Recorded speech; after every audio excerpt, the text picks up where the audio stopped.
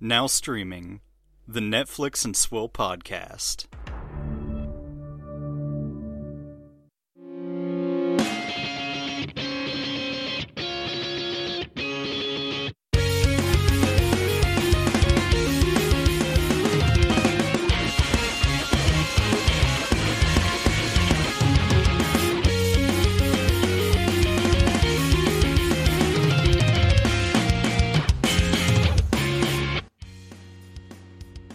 Hello and welcome to Netflix and Swill, your source for Netflix news, reviews, and booze. I'm Caleb.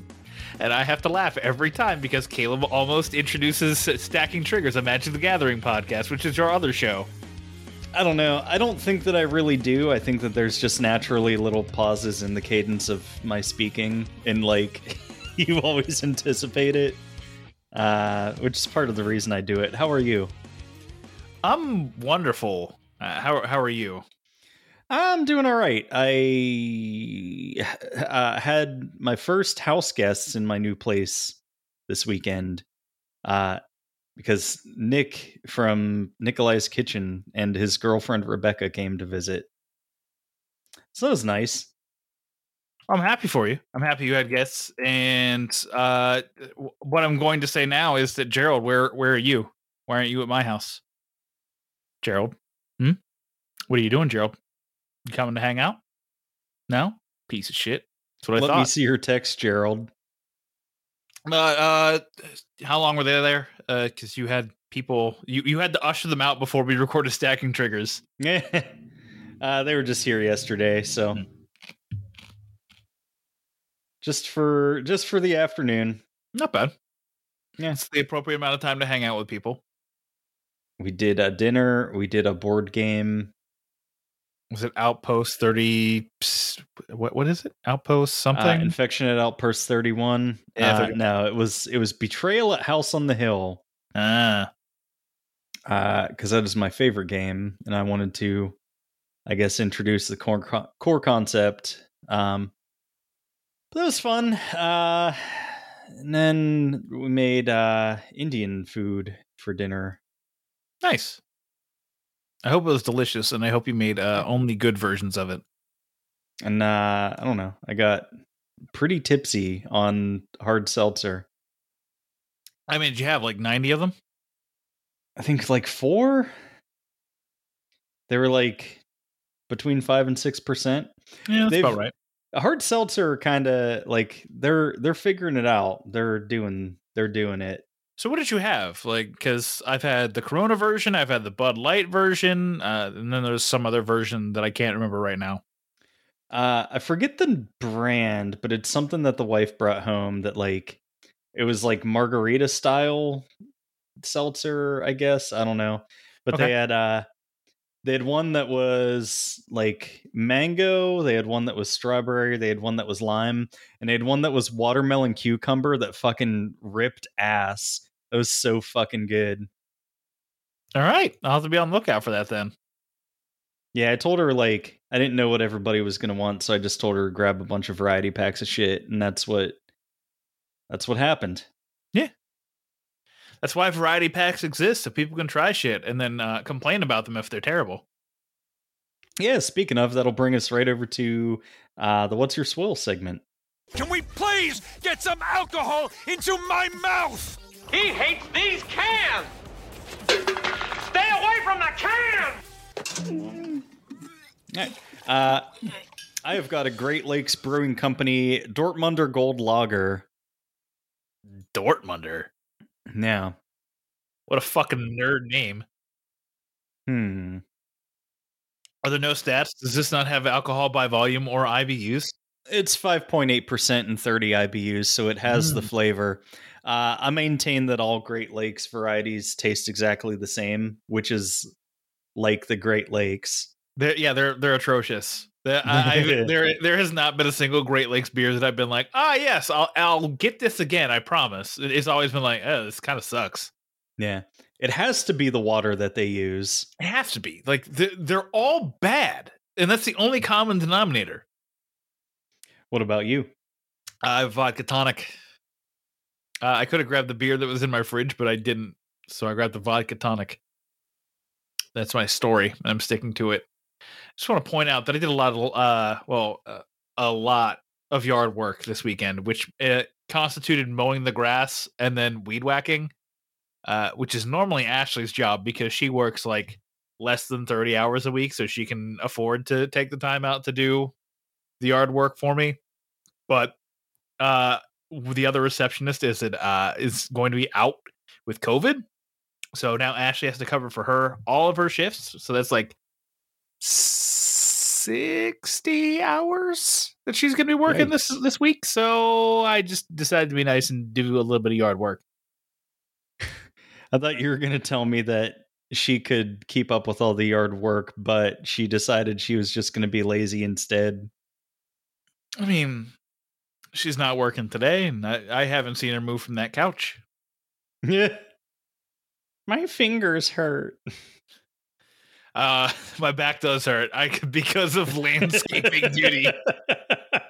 It's been a while since I mowed a lawn or weed whacked, so that was kind of painful, but refreshing as I stood outside for 2 hours doing yard work. Mista, get me out of here. She actually, so what's funny, as you mentioned that, is that she texted me and she said, I think she was there for like 6 hours already. And she's like, I'm like the Mista lady. And I knew exactly what she meant by her just saying, I'm like the Mista lady. She just wanted out. Also, potentially for me to drop an air conditioning unit on her. Let me out. I'm begging for help. I'm screaming for help. Please come burn down the hair salon I work at. All right. With all that stupid shit out of the way, it's time to get into the news. Oh, shit, it's mail time. So, following up on a previous interview where he was playing coy about shit, I guess, Noah Schnapp, who plays Will Byers in Stranger Things, weighed in on Will's character arc and also, the Doja Cat drama. He basically said that, yes, Will's gay and he's in love with Mike. And he was talking about how the Duffer Brothers are kind of teasing it out over a long, long time. And they, are being very obscure with it, I guess. Which, I mean, we've talked about it multiple times. It's the 80s. Will is growing up. He does not have to immediately come out as gay. Coming out is a process. We've seen it a million times. Everyone settle your shit. At this point, I'm just like, do it or don't, Yeah, shit or get off the pot. But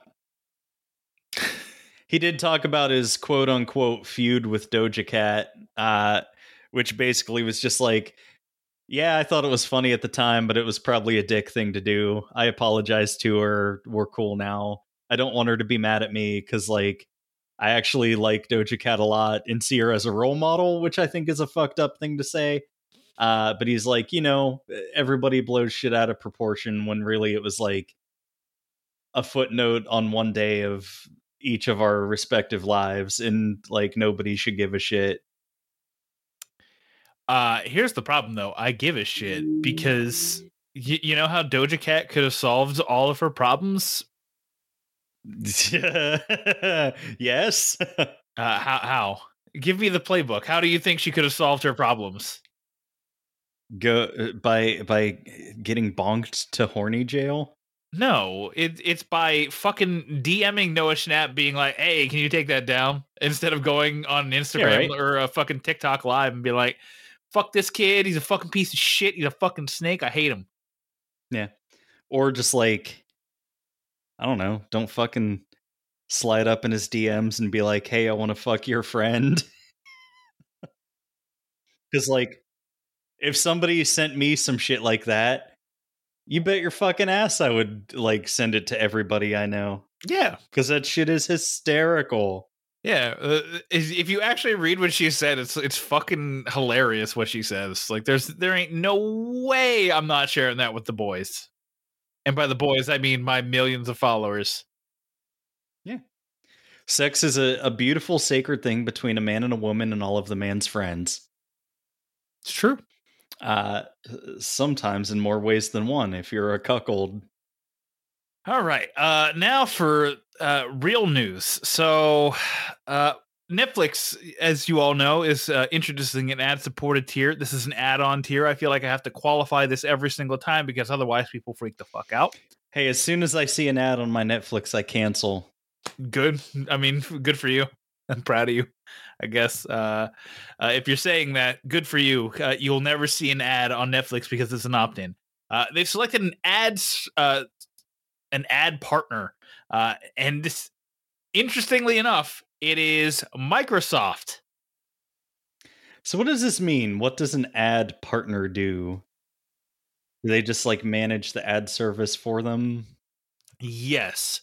Microsoft bought this ad service called Xandr, which I never knew existed in the first place until like just when this story hit. And I was like, oh, that's interesting. I didn't know Microsoft had that, although it makes sense because, giant tech company that has its tendrils out into other parts of business want to have their own ad service agency.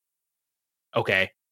So now Netflix is like their biggest client outside of Microsoft itself. And that's it. That's all we know so far.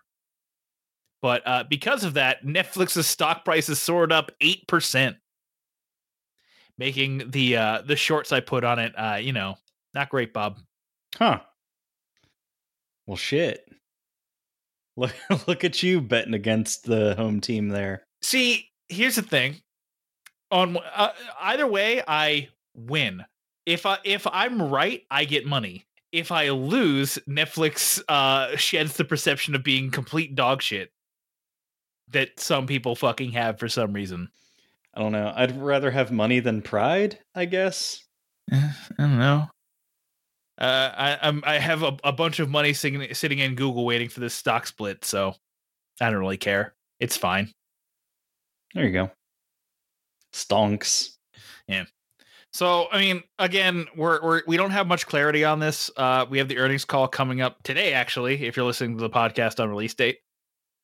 Potential disaster awaiting, but I feel like the ad partner was announced ahead of time in order to get ahead of that, so that way they could talk about it on the earnings call. So that way they're like, hey, even though we lost subs, we have our ad partner. Ads are still coming at the end of the year. We still have our password sharing thing coming at the end of the year as well, even though apparently that's still a mess. So things are still fine for us. Like, things are down a bit, but we're okay, and we should rebound come later this year. So wait, did they give a final word on what they're doing about password sharing? They have, what was it? It was 3 countries that they were doing something in. And I remember the last time we talked about it, like no one knew what was happening. Like everyone was like, I'm just doing the same thing I always did, and I had gotten no warnings. So I don't know if this works or not. And I don't think anybody knows if this works or not. But this reminds me. There was another story that I didn't put in here because it really wasn't that interesting. Because Ted Sarandos was talking to like some French publication. And he said something along the lines of 1 sub equals 5 users. So basically, for every account, there's 5 users to that account. So Netflix is potentially losing out on 80% of all available revenue, which they eventually walked back and said it was only 3 to 3.5 users per account. So they're still losing 66% of all available revenue they could get. And that adds up to a lot of dollary dues. But the big problem with that again is how many people will cancel before, like, when the password sharing crackdown hits, and how many people will not sign up to get their Netflix fix in after that. My bet is a lot. Well, like, I don't know. It's so weird because like people just don't want to pay for shit, I guess. But like, if you can get away with it, whatever, why not? Yeah. But like, I don't know. It's like people are like, oh my God, Netflix went from $10 to $12. And it's like, well, you're sharing it with 3 friends. So like, it's really like, $3 if you're actually splitting it up. Yeah. And I mean, ESPN just raised their prices from like $7 a month to I think $10 a month, which is, and I think this is correct. It's like a 43% increase in price, which still makes the Disney streaming bundle the best value in all of streaming. At $14.99 a month, you get basic Hulu, Disney Plus, and ESPN Plus. Disney Plus is still like I think $7 a month, and Hulu Basic is like $7 a month. I think in total the whole thing is like $25 a month if you bought it a la carte. But it's ridiculously cheap if not. And I can tell you right now, it's going to go up.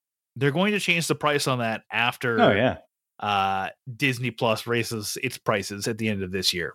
And if you don't think Disney Plus isn't raising its prices at the end of this year, please dig your head out of the sand. Businesses exist to make money. You may not like it, but accept it. Now it's time to move on to Caleb's favorite part of the show. It's Downstream, where we talk about some trailers for projects that are coming to Netflix shortly. Baby, I can't control the internet. That's my favorite line! So first up, we got the official trailer for Day Shift. This is a movie where Jamie Foxx, Dave Franco, and Snoop Dogg are vampire hunters. Jamie Foxx stars as hardworking blue-collar dad who just wants to provide a good life for his quick-witted daughter, but his mundane San Fernando Valley pool cleaning job is a front for his real source of income, hunting and killing vampires as part of an international union of vampire hunters. An LA vampire hunter has a week to come up with the cash to pay for his kids' tuition and braces. Trying to make a living these days just might kill him. Dental plan. Lisa needs braces. That was the first thing I thought of. So thank you. This looks like fun. I said so after Geek Week, and yeah, I say so now. Yeah, I think it could be good. Good job. Unfortunately, this comes out the same week as we would be reviewing The Sandman. So The Sandman takes precedence, of course. Also, yes, for those of you who are unaware, we did a little thing for the live stream for The Cure where I think, what was it, $420.69. We had to raise $420.69 during our segment to get my mom on an episode of the podcast. Well, that means that she has to be on for Sandman. Oh.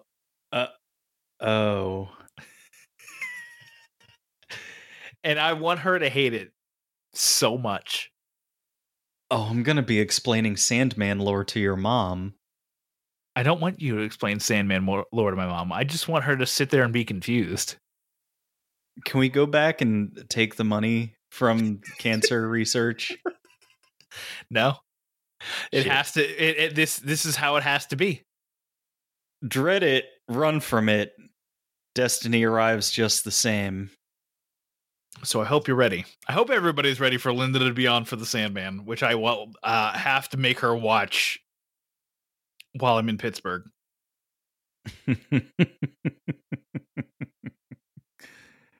Shit. That's pretty funny. All right, our next trailer is for Fanatico.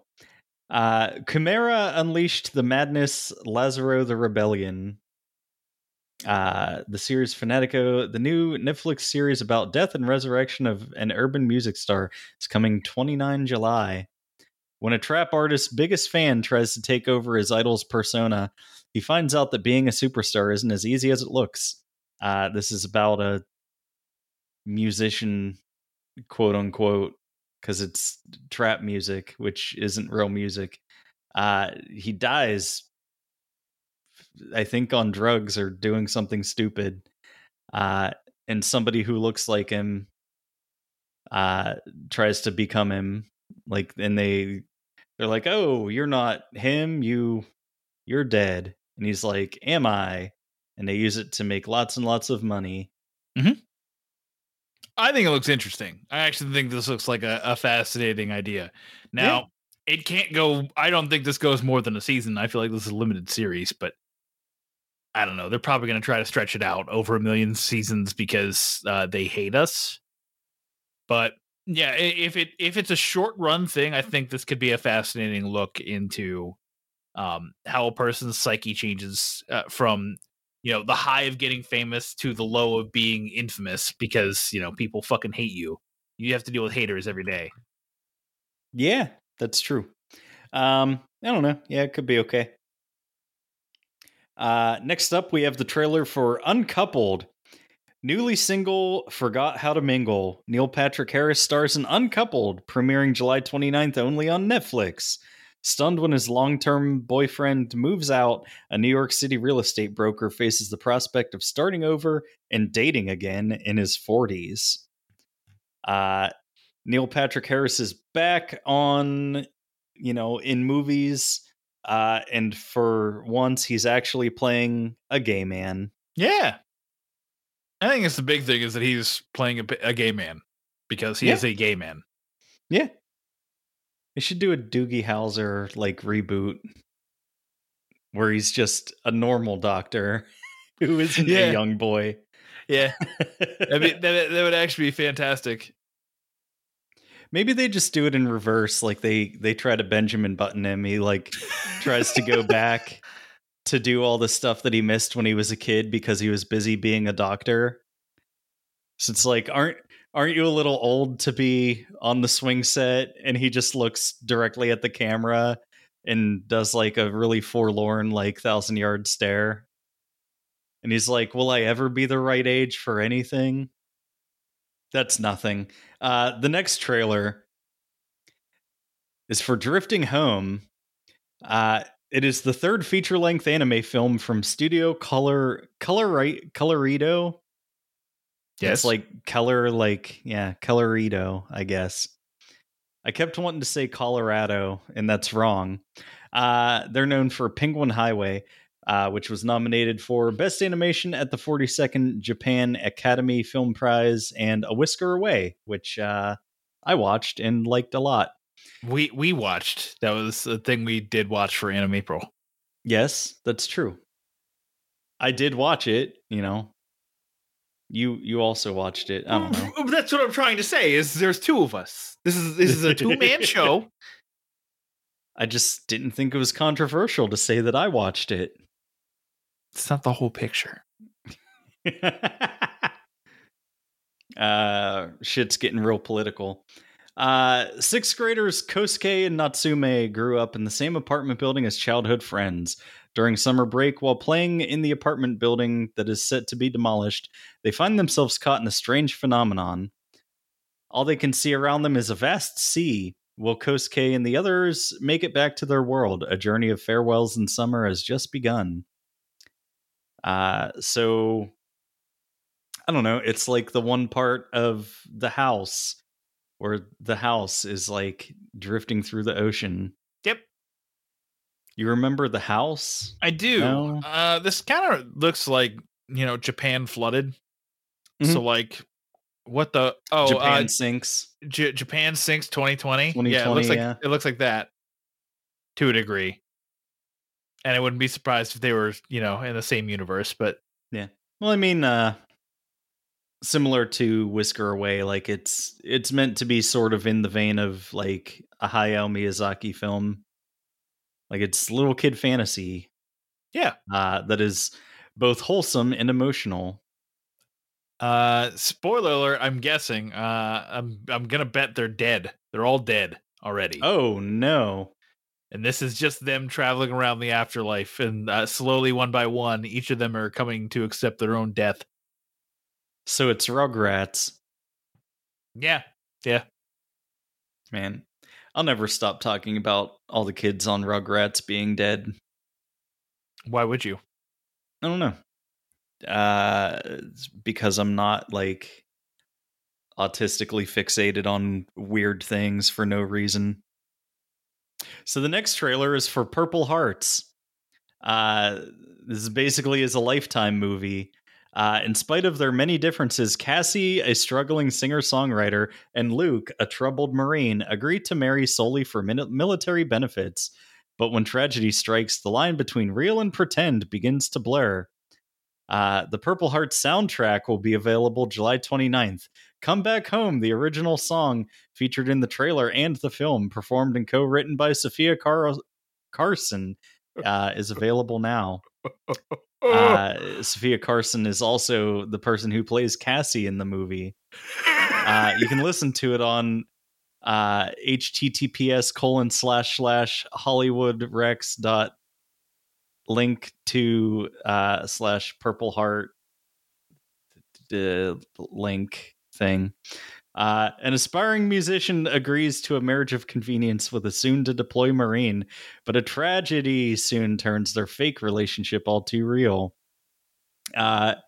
This is definite best of the worst fodder. As per usual, I always save the best trailers for last. Yeah, I love it. It's the gift that keeps giving. So let's assume you gave this premise to like an actual, person who writes movies. I actually think the premise is solid. However, watching it in practice looks like fucking dog shit. Also, all he does is get like slightly injured to where he has trouble walking. Blow off a limb, you fucking cowards. Yeah. Make there actually be like real struggles as opposed to like, hey, this guy just can't walk for a bit. Oh, okay. Yeah. Have his face get like horribly burned and then like try to convince me, the viewer, that she loves him. Yeah. Like actually add real drama to the thing as opposed to just being like, oh yeah, he's hot and he can sort of walk and he'll get better at walking over time. You know what this reminds me of? The episode of Always Sunny in Philadelphia where Dee is messaging with a military guy who's like coming home and like they're gonna, go out and date and shit. But he like gets off the bus and he's in a wheelchair and she pretends to not be the fucking person that he was talking to because she doesn't want to date somebody in a wheelchair. Yeah. Then it turns out that he was just in the wheelchair for like a couple days because he twisted his ankle and she's trying to like get with him. It reminds me of that. I mean, that's a good comparison. Okay, breaking news. Netflix is thinking about licensing its shows to broadcast networks. Well, that's a way for them to make money. Yeah, but that reeks of desperation. Now we're getting the desperate money territory. Huh. I mean, make hay while the sun's shining, I guess. It's good for networks because they don't have to pay to produce things, and it's good for Netflix because they get paid more for the things they make. Well, Netflix is much cheaper than cable. It is now one of the most expensive mass market streaming services, yes. Making more from its existing customers is getting more important for Netflix, which may have to slow down price increases given the current state of the economy. They already had to do that, but that's okay. This is a Bloomberg article, by the way. The company has debated some other ways to generate additional income, like syndicating its older shows to broadcast networks around the world and putting its movies in theaters. I mean, we've talked that to death. No final decisions yet, but it's talked about it. And that's the first I'm hearing about this. I don't know. If they're syndicating their older shows, then, it's probably not things that they're actively making money and generating subscribers from. So, like, House of I could Cards. see them. Yeah, like I was gonna say, I could see them putting House of Cards up on like FX or whatever the fuck. Probably AMC. I see them doing some kind of partnership with AMC, which is why I just think they should buy AMC Network. Yeah, I would hate it, but that would make sense because they already have a pretty good partnership. I mean, they did the Breaking Bad movie El Camino for AMC.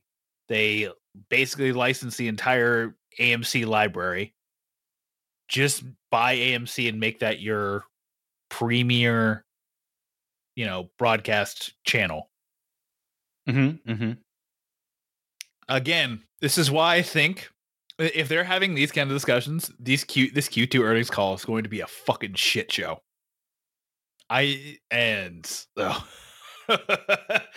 Oh, if they have fucking Stranger Things breaking these kind of records and it's still going to be a shit show, my God. Yeah. Yikes. All right. With that, let's move on to quick hits, talk about some stuff we watched this week.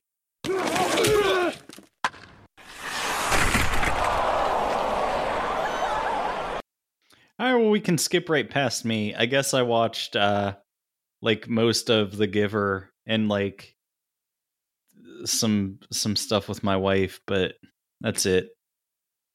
I watched a couple episodes of One Piece. I finally finished the what the fuck island is even called? They're on some island. Some butler wants to kill the person he serves because she has a bunch of money. He's a former pirate. They beat him, and he sails away. That's the arc. Usopp has joined the crew. I'm slowly working through One Piece. By the time I finish the arcs of One Piece that are available on Netflix, the new show will be out. The live action show will be out that people are giving exactly zero chance to. I can't wait for it to be fine and everybody to complain that somebody tried to do a live action adaptation. When will Netflix stop ruining these shows? It's already happening for Yu Yu Hakusho. Like they just put out like test images of like, you know, the main character as Yusuke. They just put out Kurama. We're gonna get Hiei and Kuwabara at some point next week. And people are like, why do we need this? So I've seen Death Note and Cowboy Bebop. And it's like, all right, well, one of those, sure. But Cowboy Bebop was fine. It's just you had unrealistic expectations that it was going to be exactly what the fucking television show you already watched was. Yeah. And you need to stop thinking it's going to be that. Death Note was fine. I still maintain that Death Note was fine. It's just that it was a different story and they shouldn't have named the characters L and Light. And other than that, it was absolutely fine. Yeah. They set unrealistic expectations based off of character names, which sucks. But hey, you know, just ADR names. Just fix names in post and then, you know, re-release the movie. It'll be fine.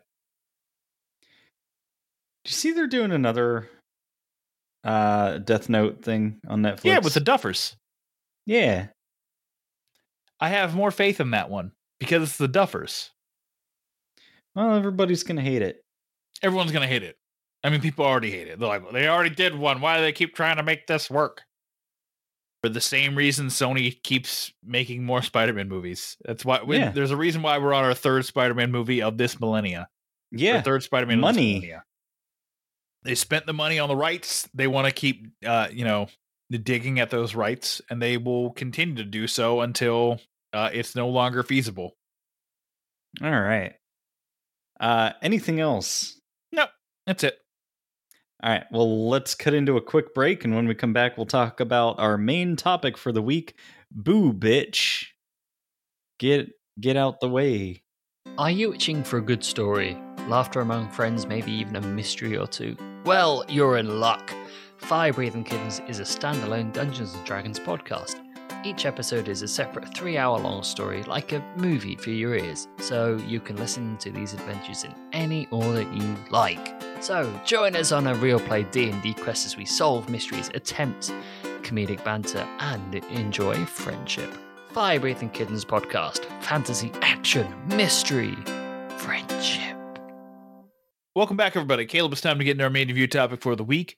Boo Bitch.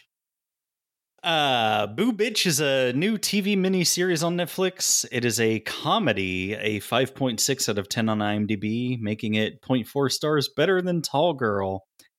Two senior BFFs make a that wasn't pronounced correctly, last-ditch attempt to be seen, but when one of them becomes a ghost, she'll need to really live her best life while she can, ...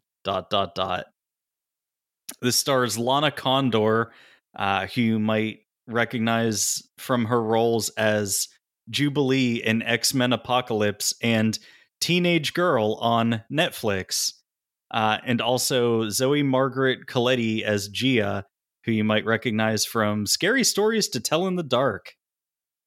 I haven't seen that movie, so I would not. I've never seen her before in my entire life. Yeah, well, it's a good movie. You should check it out. Yeah, I'll check it out at some point, I'm sure. It's a horror movie for kids that's actually a horror movie. Is she the one that gets like spiders coming out of her face because a spider lays an egg in her face? I think she might be. Because I know that happens. I did read Scary Stories to Tell in the Dark when I was reading.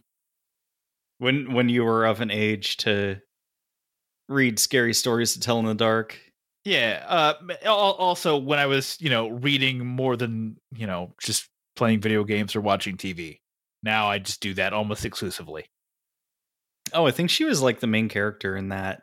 No, because she's also in the sequel. Huh. Yeah, she was the one that was actually like reading the notebook of stories. All right. So what did you think of this mini-series, limited series, whatever they call it now? It's fine. It was cute and wholesome, and also very frustrating because people do a lot of stupid things and make bad decisions. Well, they are children, so yeah. I guess we forgive that to a degree. But Lana Condor's dad is great. The best part of the show. Yeah. It's real funny. Yeah.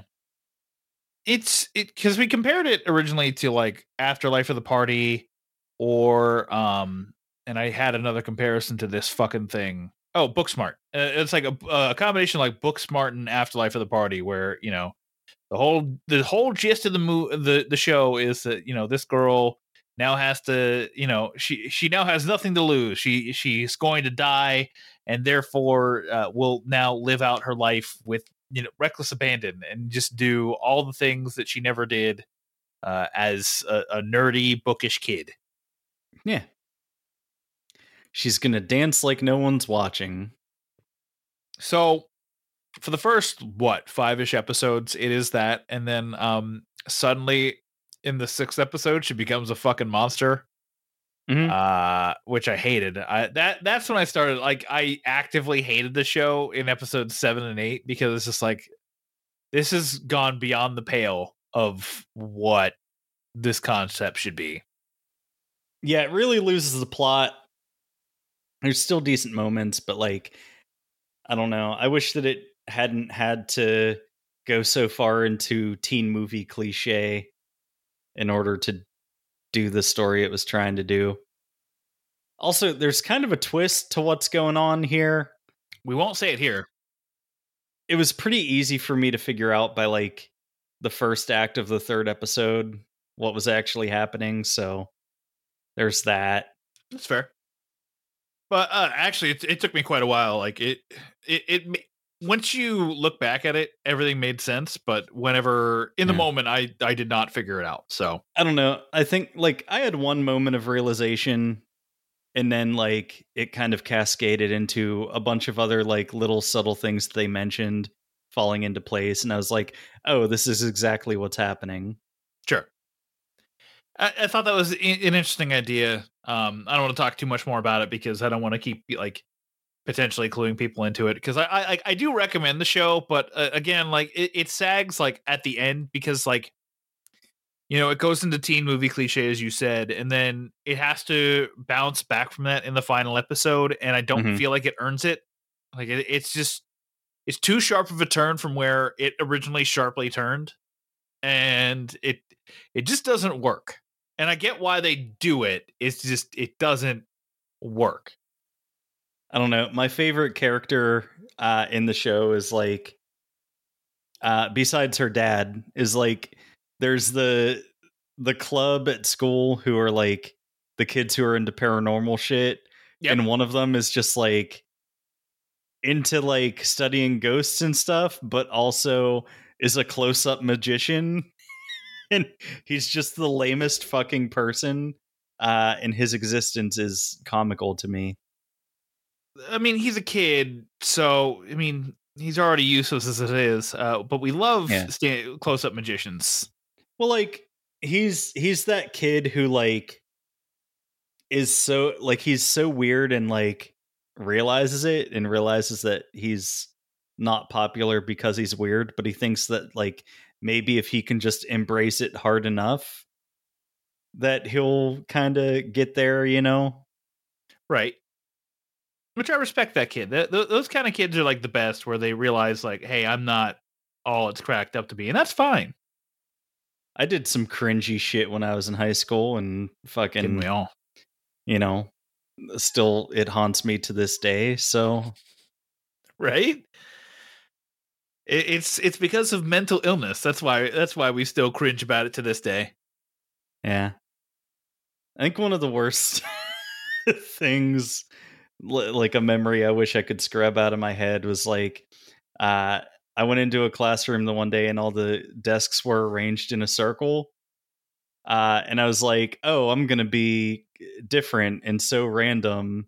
So I like went to the center of the circle and sat crisscross applesauce on the floor during class. So everybody had to look at me. You're a monster. I've shared my dark secret. Oh, I have millions of dark secrets. Yeah. I think I've shared many of them throughout the run length of this entire podcast.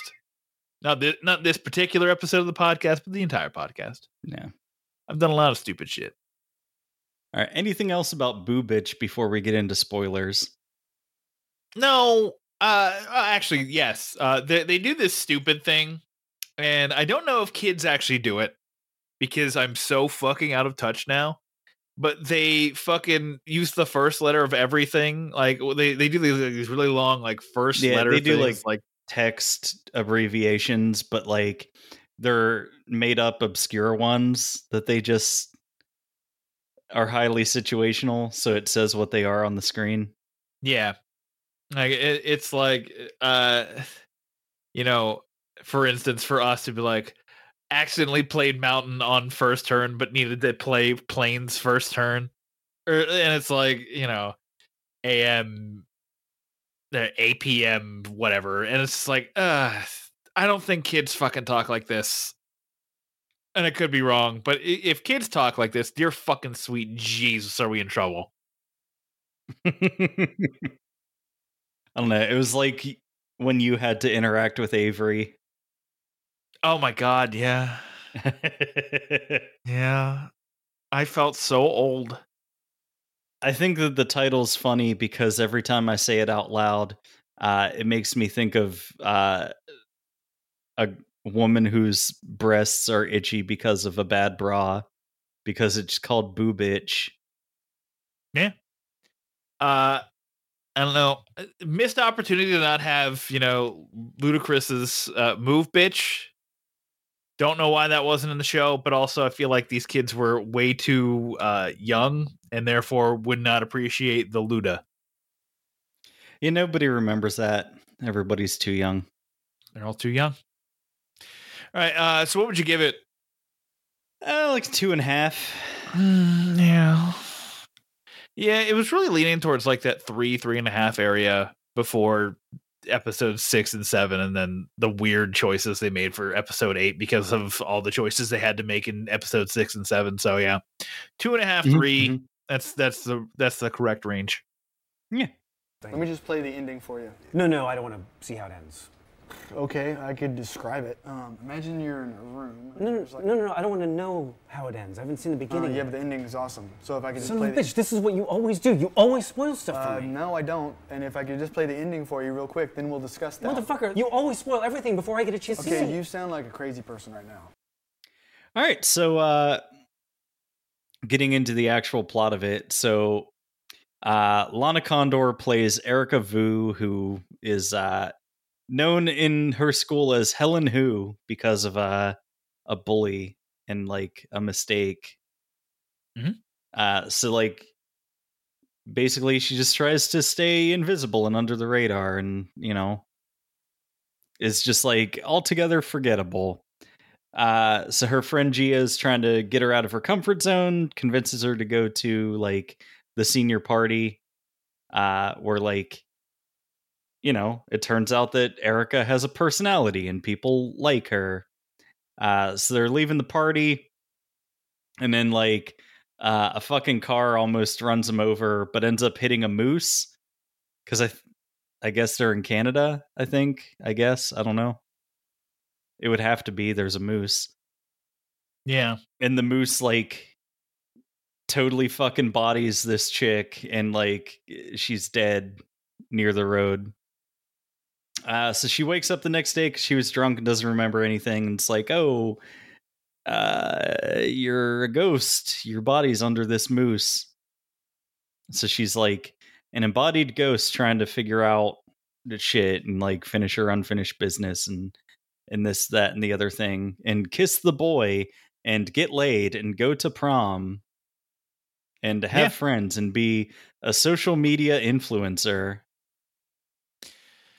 Yeah. I mean, I guess it makes sense. Like, the social media influencer thing, I think, happens because of where they go with her whole personality after episode 6 and 7. Like, I guess they had to, I don't know why they decided to cram that in. That feels like, you know, if you're doing, I don't know, that whole storyline just felt so haphazardly thrown in because they do a fucking time skip.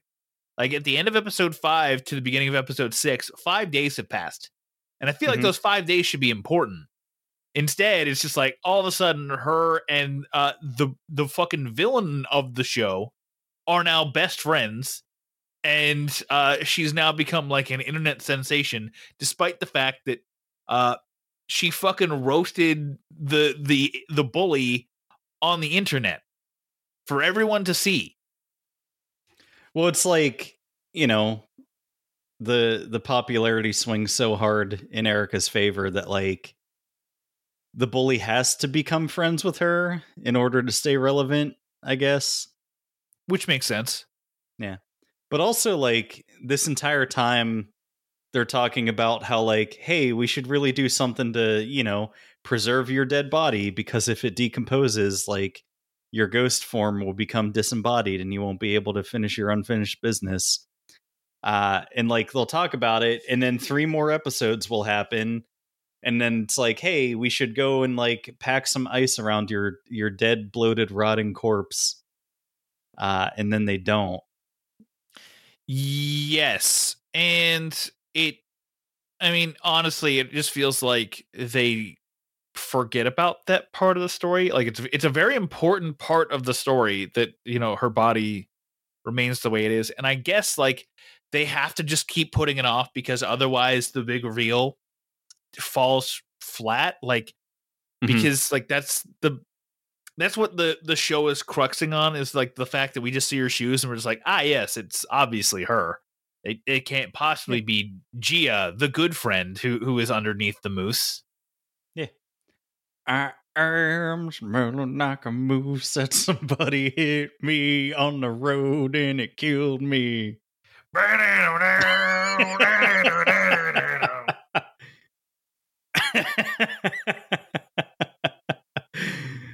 Shit. How that was ham-fisted as fuck. Almost as ham-fisted as the social influencer storyline. Yeah, that's true. But yeah, that's the big reveal, is that Gia's body is the one under the moose, and she put Erica's shoes on her dead body as a ghost to convince Erica that she was the dead one, so that Gia could try to push her out of her comfort zone, because she's a good friend. I mean, she is a good friend because, like, we see before the accident that, you know, she's the one who's pushing. Why can't I remember her name? I've forgotten her name. It's Lana Condor, but I can't remember her character's name. I guess Helen Hu. Let's go with that. It's Helen Hu. Emily Helen Vu? Hu? That's it. Emily Vu. She Nope. pushes Emily out of the way, I think. I don't remember, bro. I'm forgetting Erica. this. Erica. It's an E. I knew it was an E. She pushes Erica out of the way from the fucking oncoming moose. And, like, is always the entire show, despite the fact that she is the dead girl, is all about her being a good friend to Erica, and Erica just letting all the shit go to her head and being like, I'm a fucking piece of shit now. This is who I've always been, is a deep down piece of shit, but I've just never let anybody know that I'm a piece of shit because I refuse to get out of my comfort zone. And now that I'm out of my comfort zone, who gives a fuck? Yeah, I don't know. The whole thing's so weird. It's like that's such like a massive lie that like after that point when that's revealed, it's like I don't have anybody in this show that I can root for. Yeah, because ultimately, even though it should be like you're seeing it as potentially selfless. Like the show wants you to say, "Oh, what a selfless sacrifice that Gia has made." Ultimately, it just winds up being selfish because Gia just wants to get around from doing like she's like, I don't want you, Erica, to live through the guilt of like knowing your friend is dead. And it's just like, oh, so you just think she's your entire world or you're her entire world, which is true, but like, kids have to go through loss all the time and deal with shit. So just let her deal with shit. I don't know. The way that the show gets you there, I thought was interesting though, because like of the ghost hunter kids that they ask for advice about ghost things, one of them is actually a medium. Mm-hmm. And can like speak with spirits and stuff, but he can only do it when he's drunk. So like he's the only character who ever interacts with Gia, and only when he's drinking, because he also has a drinking problem. Yeah, and that's something that kind of is underexplored too. Is that like you just see him randomly throughout the show, taking shots from his fucking flask, and this is like, oh. In school, like that's like, I get what you're potentially doing here, but also that's not good. And that's really weird characterization. And it's like, why would he be that conspicuous? Why wouldn't he just have it in like a Mountain Dew bottle? Yeah. That's what I used to do in college. Is I used to take like a 20-ounce thing of like cherry Coke and then pour like a couple shots of coconut rum in it and just walk around drinking that in the dorm room. Neat. You wanted stories, all right? You specifically said, I want stories. And I give you a story and you're just like, okay. Fuck you. You know what? Fuck this show. I'm done. All right, goodbye. Oh no, I'm back. I can't quit. What's that fucking meme post where it's like attempting to quit? It's like, I can't quit you, quitting at like 99%. Cancel. No, I can't quit you, baby. It's something like that. It's a fun like copy pasta, I think. You need to get on the copy pasta parade. I have no idea what you're talking about. So like, yeah. So then the finale shit happens. Like she becomes like popular. And then is like, oh, Gia's thing is that she has to go to prom, or like the final thing Gia has to do is go to fucking prom, and I want to cancel prom for some fucking reason. And so she cancels prom, but then almost immediately gets canceled for canceling prom. Because things. Also, she talks to BuzzFeed, and BuzzFeed is like, hey, send us your fucking prom dress. You in a prom dress. And it's like, a normal human being is like, why would I do that? If I'm trying to cancel prom, why would I post a picture of myself in a prom dress? And then after all that shit happens, she's like, oh, Gia was a great friend. Gia's a great friend. I need to honor Gia. And she does like this 11th hour, like, hey, this prom's really for Gia. Let's all like posthumously award Gia the fucking homecoming or prom queen crown. And then Gia dies and her spirit goes to heaven and everyone fucking watches her fucking pass on. This is like, okay, it's dumb. And now she's at the party and everybody loves her. And it's like, okay, that's dumb. Yeah, it's dumb. So maybe teenage kids are really that dumb and easily swayable, but it felt completely rushed and totally unearned. Yes. I'm glad you agree. Anything else you want to say about Boo Bitch? Okay.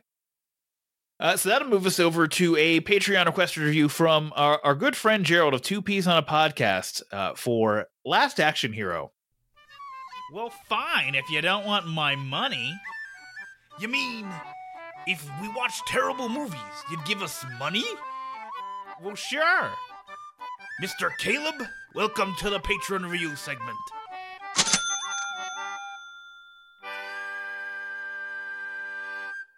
Last Action Hero is a 1993 action-adventure comedy film. It's a 6.4 out of 10 on IMDb, starring Arnold Schwarzenegger. With the help of a magic ticket, a young movie fan is transported into the fictional world of his favorite action movie character. This is directed by John McTiernan, stars Arnold Schwarzenegger, F. Murray Abraham, and Art Carney. Those are names. Yeah. Charles Dance also. Chucky Dance. Yeah. Robert Prosky, he's a guy who's in things, who's recognizable. What the fuck am I thinking of him? What am I thinking of him from? I'll tell you who you are forgetting. You're forgetting that Veronica Vaughn. What a hot piece of ice. Veronica Vaughn. Oh, I was thinking of Robert Prosky from Mrs. Doubtfire. He's like the TV station manager or whatever the fuck. Sure. Yeah. Chevy Chase is in here. Jim Belushi is in here. Yeah, there's a quick cameo. Oh, there's a bunch of quick cameos too. Yeah, it's a movie about movies, so there's movie people in it. Yeah. Sir Ian McKellen shows up as Death because they like briefly pass through the movie The Seventh Seal, which is a thing. Yeah. Which was like, I like seeing Ian McKellen. I like seeing him getting a speaking role, but also it was one of those things where it's like the kid seemingly knew about the movie The Seventh Seal, and I just went, there's no fucking way this fucking 13-year-old kid knows what The Seventh Seal is. I don't know. We established that like the only thing he does is watch movies. I mean, yeah, but he also says he watches like a bunch of Jack Slater movies like a million times. So to me, it just feels like that's all he does is just watch Jack Slater movies. Yeah. So I don't know. Jack Slater in the universe, within the universe of this movie is like, the action movie hero who like, he's basically like Lethal Weapon. Like, he's just a renegade cop who does shit his own way, and doesn't need to fucking listen to the chief because he's damn it, you're a loose cannon, Jack Slater. Yeah, he's the 90s version of Space Cop. Yeah. In fact, I feel like Space Cop is highly influenced by this movie. Yeah, probably. What else? The bad guy has a glass eye that he switches to different glass eyes for each scene. It like hints at his mood. Like he's got one that's got a fucking smiley face on it. That's kind of funny. Yeah, a reptile eye, an 8-ball, a bullseye at one point. Yeah. Also, like the bad guy is Tywin Lannister from Game of Thrones. So there's that. Yeah. I don't know. A lot of funny, dumb stuff happens, like movie things. Like I don't know, like inside the movie, like the kid's trying to convince Arnold Schwarzenegger that like, no, you're a movie character played by a guy named Arnold Schwarzenegger. Like, let's go to a video store and I'll show you. So they do. And like in the world of the movie, there's like a cardboard standee for Terminator starring Sylvester Stallone, which is a great joke. And I laughed out loud very hard. Because I think this is when they still hated each other. So. Yeah. Well, because I had to look it up because of that, but this was around the time of Stop or My Mom Will Shoot. Yeah. And like Stallone had to agree for them to use his likeness. Yeah, which is fantastic. And because I was also thinking like John McTiernan, of course, like deconstructing his own movies because, Predator, Die Hard with a Vengeance. Like he had done several action movies up to this point, so he's like deconstructing the genre that he is like the quote unquote master of at this time. Mm-hmm. So, but like none of them were with Sylvester Stallone, so it's not like he ever like worked with Stallone. So I'm wondering how that got fucking done, because that's crazy. Because otherwise, the Terminator would have to be like Bruce Willis, I guess. Yeah. Also, other cameos include from the police station scene. We had Robert Patrick as a cop posing, the Terminator posing as a cop. We had Sharon Stone as Catherine Trammell, and then we had Marty McFly himself, Michael J. Fox. Do you remember them? Yeah. I'm just trying to remember like some other movie gags and stuff that they did. I mean, they had the exploding fart corpse guy who they were swinging around on a crane for about 15 minutes. Yeah, because he was like a gangster or something that like they were trying to do a hit, so they like put a bomb in his body so that it would go off during his funeral. And they figured it out and like were attempting to foil the plot. So like there's this just like comedy of errors of them like swinging around on a crane with the body, and then like they finally throw the fucking body like they're above, like it's in Hollywood, so like there's part of like the La Brea tar pits or whatever the fuck, so like they fall off the crane into the tar pits, and then like the bomb explodes, but it just makes a giant fart bubble in it, like dumb shit like that. I don't know, there's other like specific Lethal Weapon references where like there's Jack Slater's doing like investigating a crime scene. It's like the criminal's at the house and the house blows up or whatever the fuck. Or yeah, I think that's what it is. Like the house is just booby trapped. So he's like, there's a bomb, get out. That famous Arnold Schwarzenegger line. And like a couple other cops are caught in the blast. And then there's the older African-American cop just like lifts his head up and he's like, 2 days to retirement. And then they play like a little saxophone stinger and he lays his head back down. Yeah. Well, the funny part about that is the kid's like, oh, the explosion happens, and the kid's like, well, that's probably minor bruising, but the cops are dead, and the fucking cops are dead. You look at the explosion, and the cop car that was there gets fucking flung back at least 50 feet, and it's just like, how is Schwarzenegger just not dead? It's movie magic. Oh, I mean, of course, but you look at it, it's just fucking hysterical to look at. Something you forgot about from the funeral scene is whenever Arnold shows up and then everyone recognizes him because he's trying to take away the body. Everyone, and I mean everyone, pulls out a fucking machine gun and starts shooting at him and misses wildly. It is like something out of like the fucking Naked Gun. Yeah. I think my favorite bit of dialogue from the movie is like between Danny and Jack Slater. Danny's like, you think you're funny, don't you? And Jack goes, I know I am. I'm the famous comedian Arnold Braunschweiger. And he goes, Schwarzenegger. And Jack goes, Gesundheit. It is pretty fantastic. It's pretty good. I do have to say my big negative about the movie. It's too long. It's 2 hours and 15 minutes. And I get what they're doing. They have to tell the shell of the story as well as also do the entire action movie within the shell. But that shouldn't be 2 hours and 15 minutes. That should be closer to under like an hour and 50 minutes, Yeah. And they spend, because like the final act is all within the real world, and we have Arnold Schwarzenegger tackling John Slater, who is played by Arnold Schwarzenegger, which was fantastic. And also, when they're walking side by side with each other, the best effect shot of the entire movie.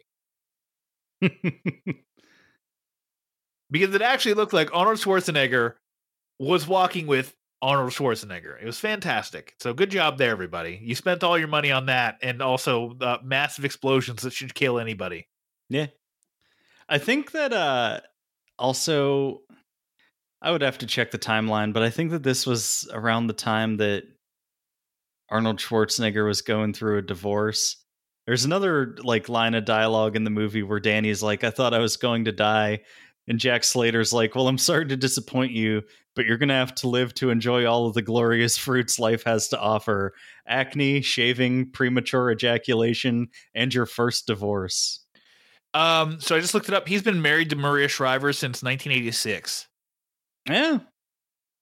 Or, well, 1986 to 2021 when, of course, he got divorced from her because he had an illegitimate son with his house cleaner. That's right. I remember that. And that was all we had to focus on that week because it was in the middle of the pandemic. Yeah. I think this movie was a big flop, actually. I think a lot of people didn't realize, like, it was before YouTube existed and, like, you know, it wasn't guaranteed that people would see movie trailers.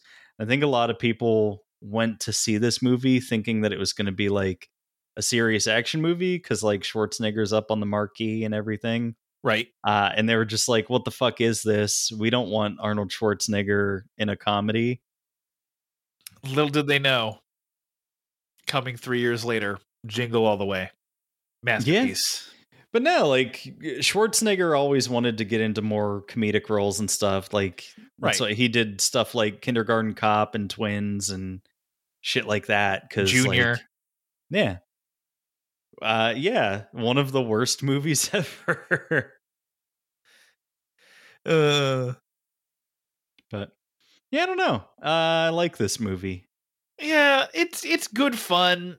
I don't think I like it enough, but I don't think I'll ever watch it again. I could go the rest of my life without seeing this, but yeah, wouldn't affect me any. But yeah, solid movie. Just, you know, I think if you trim off about 15 minutes, I'm a happy camper. Mm-hmm. What would you rate it? We'll go 3. It's a solid 3. Yeah, I'd probably say 3.5. All right, that's fair. We're allowed to be different. I mean, please refer to Man vs. Bee to see our most different.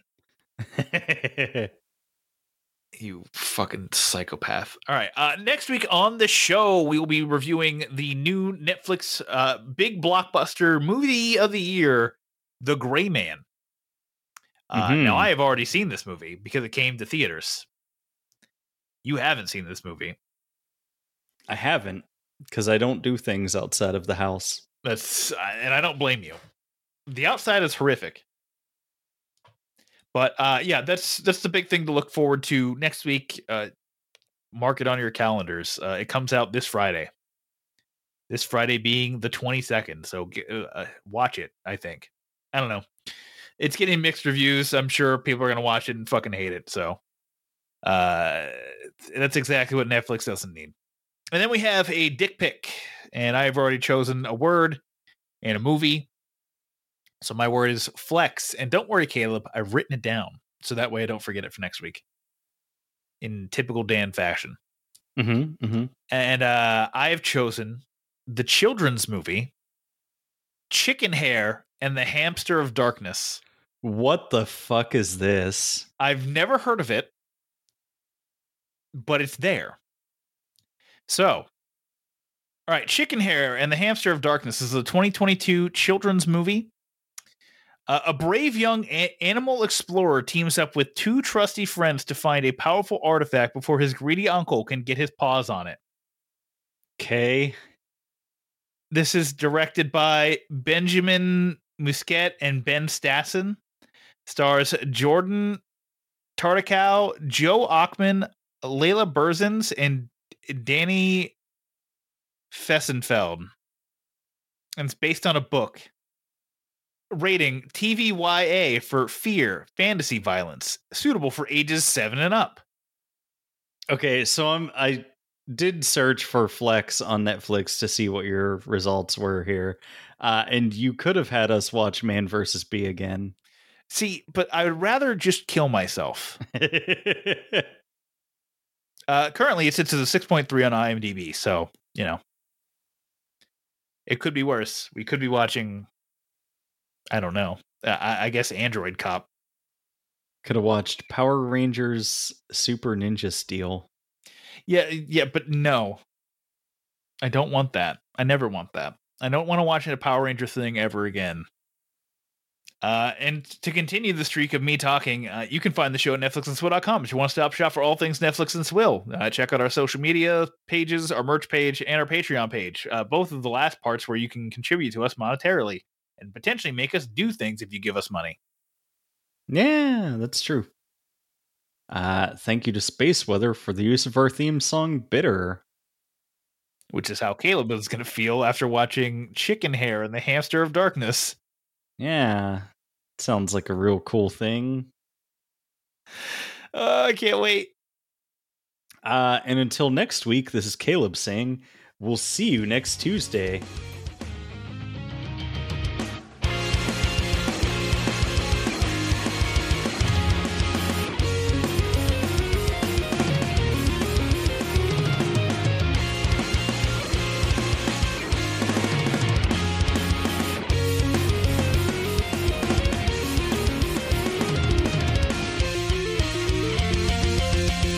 Netflix and Swill is an independent podcast.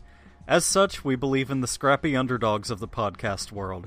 If you're an indie podcast and would like us to run your promo on our show, please contact us. The little guys need to stick together. If you enjoy what we're doing, please consider leaving us a review on Apple Podcasts and telling a friend. The more we grow, the better the show will be. Thank you for being part of the Netflix and Swill family.